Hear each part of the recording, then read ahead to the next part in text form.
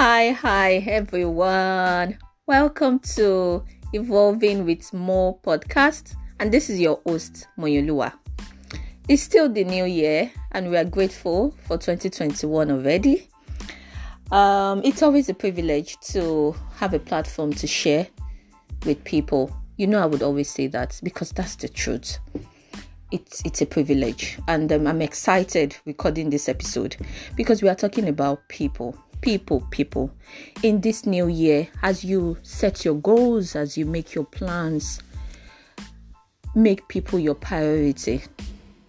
I'm here to encourage myself as well, to make people the priority.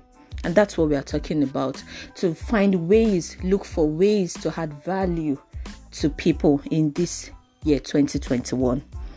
And then it's going to be a short episode, so let's quickly dive in and go through it. We are looking at the life of Solomon. When you read about Solomon became king, and then he offered that fantastic, mind-blowing sacrifice to God, and God asked, what do you want? Name it. And then Solomon asked for wisdom. And Solomon wasn't asking for wisdom to make his name great. Solomon wasn't asking for wisdom, not necessarily to have intellectual strength to be able to negotiate deals and become rich. He was just asking for wisdom for God's people. So you see that at the core of Solomon's request is making people a priority, and thereby delighting the Lord, as this is what is at the core of the heart of the Father as well. Man is important to God. And when I say man, I mean both men and women. And also remember when David was saying, what is man that you are mindful of him? This man that you love so much. The enemy is also still shocked, terribly disturbed at the love the Father has for men. So you see Solomon saying to God and saying, your servant is here among your people whom you have chosen, a great people, too numerous to count or number. Solomon says, give me a discerning heart, a listening heart, to lead your people, to govern your people, an understanding mind for your people. And then the Bible records that this pleased God. And then God gave him much more. God gave Solomon much more. God was so impressed by his request. And he says, because of this that you have asked, I will not only give you what you have asked, but I will also give you wisdom and wealth and honor, and so much more.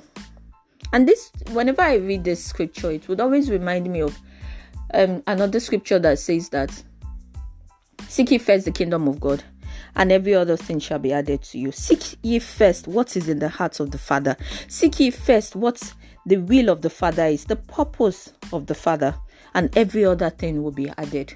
So as we go in 2021, let's remember people. Very important. The people around us, far, near. How can I be a blessing to people? How can I be a solution to the problem of people? And then if you look at the life of David as well, when David went to the battlefront, his father just said, take this bread, this grain to your brothers. His brothers were at the battleground, and also check on them, and come back and give me feedback on how they are doing.